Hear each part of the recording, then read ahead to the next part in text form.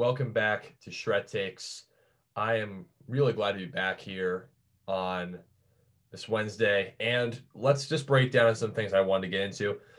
It's going to be a short podcast episode today. I kind of just want to do a little bit of hypothetical stuff that I saw, and I want to break down some things that I find interesting. So, the things that I want to get into quickly are LeBron.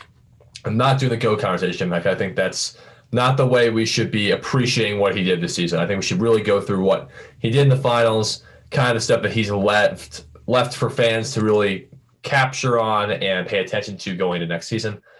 I think we should talk about how the Dallas Cowboys are going to move forward without Dak Prescott, how the Bills got trounced by the Tennessee Titans last night, and I think the Jeff Van Gundy situation and Tyronn Lue. Where are they going to land? Are they going to land with the Pelicans? Are they going to land with the Rockets, the Clippers? That's an interesting. It's really going to be the Rockets or Clippers, I think, for both of those guys. But let's just break down all that stuff. So first, I want to get into LeBron. And let's just think about it from this standpoint. LeBron won a fourth NBA championship. He's been to 10 NBA championships, so 4-6 record. Ideally, not what you want in the finals, but going to 10 finals is pretty incredible. And the fact that he has 3 different finals MVPs with 3 different teams and 3 different championships he's won is incredible. He's the first guy ever in NBA history to do that, to win 3 finals MVPs with 3 different teams. He's won 4 total because he won 2 in Miami.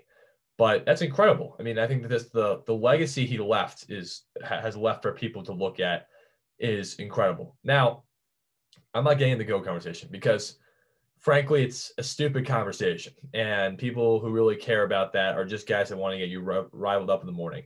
I just want to break down what he did and why he's so crucial to basketball, right? Well, number one, he's crucial to basketball because of his platform, right? Because of what he stands for, right? And the sense of that he's willing to help people, right? Willing to not just his teammates, but help people outside of himself, help people from Akron, right? And whether or not you agree with his politics, that's not really irrelevant. It's more the fact of he's helped people in Akron, right? Good for him. He's also relevant in the basketball court because everywhere he's went, he's won, right? He's won something, right? He has had winning seasons. And you're going to have people going to write the GOAT conversation. When he's saying, I want my respect, and going and saying, like, the critics can, that they fuel the fire within him. I'm paraphrasing there, but that's not because he's saying, put me in the GOAT conversation necessarily. He's saying, don't nitpick every little thing I do in every little game because you know what? Like, I win at the end of the day. And this is the thing that I'm going to say about the Lakers this year is that LeBron won and the Lakers were favored by many, but not favored by all. And those guys in the media who thought the Clippers were going to win, clearly just were proven wrong. And the fact that they're saying, oh, he avoided the Clippers is just the dumbest argument I've heard in sports because you're saying Denver's not a better team than the Clippers, but the Clippers blew a 3-1 lead against them. So let's just take that from what it's worth. And the Lakers beat the Denver Nuggets in 5 games, right? And if it took a superhuman effort from Jamal Murray and a, horrible game by Anthony Davis for them to win even 1 game in that series. And the Lakers don't have the most talented team, let's be honest. They have guys who fill their role well, but they don't have a greatly talented team. Kyle Kuzma was a disappointment this year. I think anyone who watched the games in the playoffs would absolutely say that. He had some good games. It had some games where he just didn't know where he was in the court. He would miss layups. He would miss open threes. He'd make dumb turnovers. He would miss defensive assignments. Again, Kuzma was a big disappointment. I think it was because it's hard being a third option with LeBron and AD, who are such ball-dominant guys. And I guess he just wasn't as good as we think he is. He's a guy that can relish on a bad team, but on a good team, he's kind of just like a good punch off the bench in a sense. That's really how I look at him right now. Now, also, I think the Lakers, LeBron proved one thing to me, though, is that he can really transform his game at his age. So his stats for the NBA Finals were 29.8 points a game, 11.4 rebounds, and 8.5 assists. So that's all, that's numbers that are great numbers. People are going to say that's a down finals for him, which is absurd. but he shot his best field goal percentage. He shot 59% in that series. Think about that. 59%, right? He had 40 points in game 5, shooting over 50%. He had 28 points in game 6, shooting over 50%. Every game he shot an exceptional percentage because he knows what he is, right? He's still incredibly athletic and fast, but he's not as fast and as explosive as he was in, let's say, 2009 against Orlando Magic in that, Eastern Conference Finals, right? I mean, that was peak LeBron athleticism, not peak LeBron play, but that was a peak LeBron athleticism right there. And something I think that he did well is he did everything for his team in this finals. He took over when he had to take over. When Anthony Davis didn't have it going, LeBron took over the game. Look, they lost game 5, but LeBron took over that game, and if it wasn't for the bad play down the stretch of Marcus Morris, maybe they had a chance. Now, people also this is something I also want to get into, right? Why is the media so hard on LeBron James? Well, I think it's a pretty simple question. It's because they don't have anything better to do with their time than criticize LeBron James, right? And it's one thing to criticize his play and say, oh, he didn't play well enough that game, right?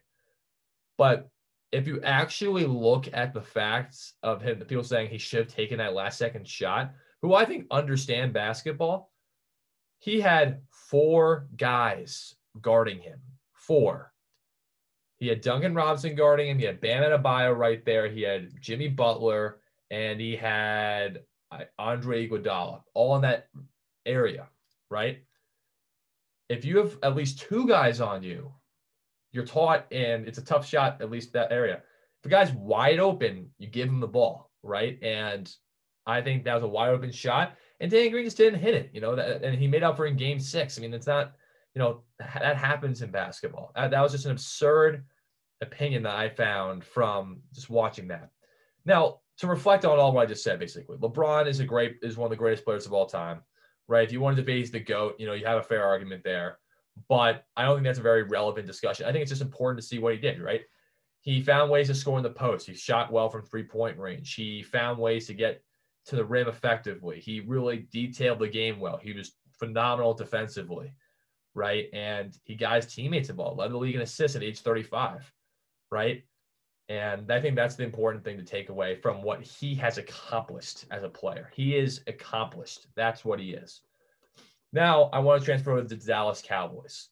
Now, I am not a Cowboys fan, right? I'm a Giants fan. I can't stand the Cowboys because they're a big rival of the Giants. And I think they're also always uncharacteristically favored every year, which makes no sense to me either, why they are favored every year when they really have just been a little above 500 every year.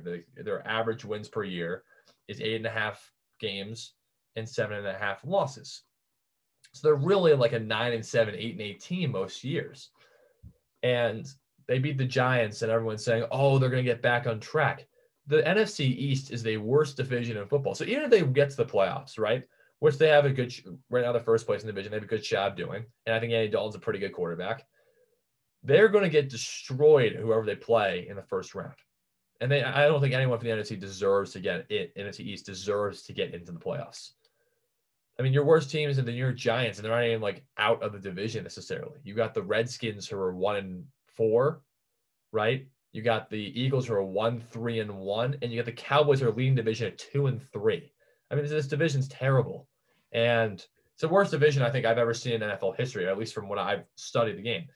And the Cowboys defense, even though they did get pressure on Daniel Jones, that's because the Giants have one of the worst offensive lines in the NFL. It's not because the Cowboys have a good defense. They still allowed 34 points to a team that hasn't mustered over 13 points this entire season. Now the Cowboys can score, right? They can score. Even with Dak Prescott, their offense will dwindle without him. I'm sorry. They will dwindle a little bit. I do think Andy Dalton's a good enough quarterback to at least get them to the playoffs. And because I think Andy Dalton's proven over his career that at least if he has a decent offensive line and decent weapons around him, he can be effective, right? He's a pretty decent quarterback, right? Now losing Dak Prescott hurts, especially for his contract situation. And he got franchise tag this year, and he's looking for a long-term deal, and he was going to press Jerry Jones hard about that. And he needed a big year to do that, and he was on his way to doing that. Up until that last game, he was leading in NFL history for most yards thrown through his first 4 games. It was exceptional what he was doing. So it's a big loss, and especially because I think Ezekiel Elliott is not really your number one option anymore. And he's done great in the passing game, but not necessarily in the running game this year. I think that is going to put pressure on Andy Dalton, but I think that, the NFC East is so bad that they have a chance. Right now, they can't crumble against the Eagles like they did last year, but the Eagles, I think, are just riddled by injuries. The Washington football team doesn't really have a set quarterback yet because Alex Smith is still coming back from his injury. And the Giants are the Giants, right? So I think they're going to probably win this division, and I think they're going to have like a 7-9 record, and they will still win the division. That's how bad the NFC East is as a conference. Now, I also want to break down the Bills and the Titans from last night. 42-16 loss. And what it proves to me, I mean, if you look at the QBRs, right? Josh Allen was around a 70 QPR, or I think a 68 QBR from last night. Ryan Tannehill had like a 92 QPR last night. And what the Titans are is a team that knows their identity very, very well, right? Tannehill is a really accurate quarterback that they don't ask a lot of. He gives you good numbers. He gives you decent amount of passing.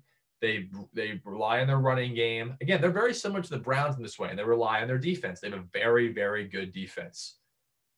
So the Bills, I thought, but the Titans can beat you because the Titans have a identity. I think the Bills are developing that identity. I think they had it, obviously, a team that can rely on Josh Allen. But Josh Allen has a tendency under pressure, especially, to make poor decisions. But he is a good quarterback. And there's no way around it. He is a good quarterback. He does do a lot of exceptional things, in my opinion. But I think there is room to grow for him. And I think last night proved that to me. His numbers weren't awful, but they weren't great either. They only mustered 16 points, and they were one of the best offenses in the NFL, and he was leading the league in him and Dak Prescott leading the league in passing yards, and he was doing an exceptional job. So, this is one bad game, but the Titans proved a lot to me. They proved that they know who they are. They have a good defense. Mike Vrabel's done a good job. The fact that they had all this coronavirus controversy with 22 players testing positive and still are able to come out and win a big game like that shows the level of resiliency. And the fact that Tannehill can flourish in a system where they just don't ask him to do too much, but ask enough of him to make him at least look like a good quarterback, helps the team jump into that right direction. So the Titans, I think, are going to be a more dangerous team than people are going to make them out to be, in my opinion. So I think that's really at the end of the day where the Titans are a very good team, and I think they need to be more appreciated than they actually are. Last thing I wanted to get into, and I think this is interesting for people to know, is I'm going to talk a little bit about what job is better between the Clippers and the Rockets and who I think is a better fit. And I'm going to debunk the status quo that Tyronn Lue is exceptional X and O's head coach. I didn't really see that be proven with the Cavaliers. But before I get into that, let's get into which situation's better, right? So the Clippers just fired Doc Rivers, as you guys know, right? He's now the head coach of the 76ers, which I think he's a much better hire for that 76ers team than Brett Brown was. I think it's going to still be a difficult situation because I don't think Doc Rivers is the most exceptional coach in the NFL. I think he's in the NBA. I'm sorry. I think he's a very good coach, and I think he's going to be allowing that team to be better. I don't think they're going to win a championship under him, though, because I just don't think he makes the proper adjustments to win. And I think if you watch the Clippers, there's a lot of iso ball there. But deviating away from that, let's get back to the real point here. I personally would say it's better to coach the Clippers because I think it's harder to coach a guy like James Harden and Russell Westbrook, who are so set in their ways, than Kawhi Leonard and Paul George. Kawhi Leonard, you don't really need to coach that hard because he will do what he needs to do. You just need to coach the other guys. And I think if you have a guy they trust, I think that will be better. I think they need a system change, though. I think they need a guy who's going to be really big on accountability. I think Jeff Van Gundy is the perfect guy for that job. And I think it's because he has proven to win everywhere he's been. He's been accountable in the started players and has gotten a lot out of them. T-Mac was really good in Houston when he was his coach. And even with the Knicks, right, he led that team to the finals, right? And it was like with like Larry Johnson and an injured Patrick Ewing didn't even play in the finals. And players like Latrell Sprewell and Allen Houston, right? And those guys got to the championship game because of the accountability and the toughness that Van Gundy brought. I'm not saying Doc Rivers didn't do that, but you want to get away from, I think, the whole system revolving around Doc Rivers. And Tyronn Lue is one of those guys that's so involved with the Doc Rivers system. And I think Tyronn Lue should create his own path. I think Tyronn Lue would be a better fit in Houston.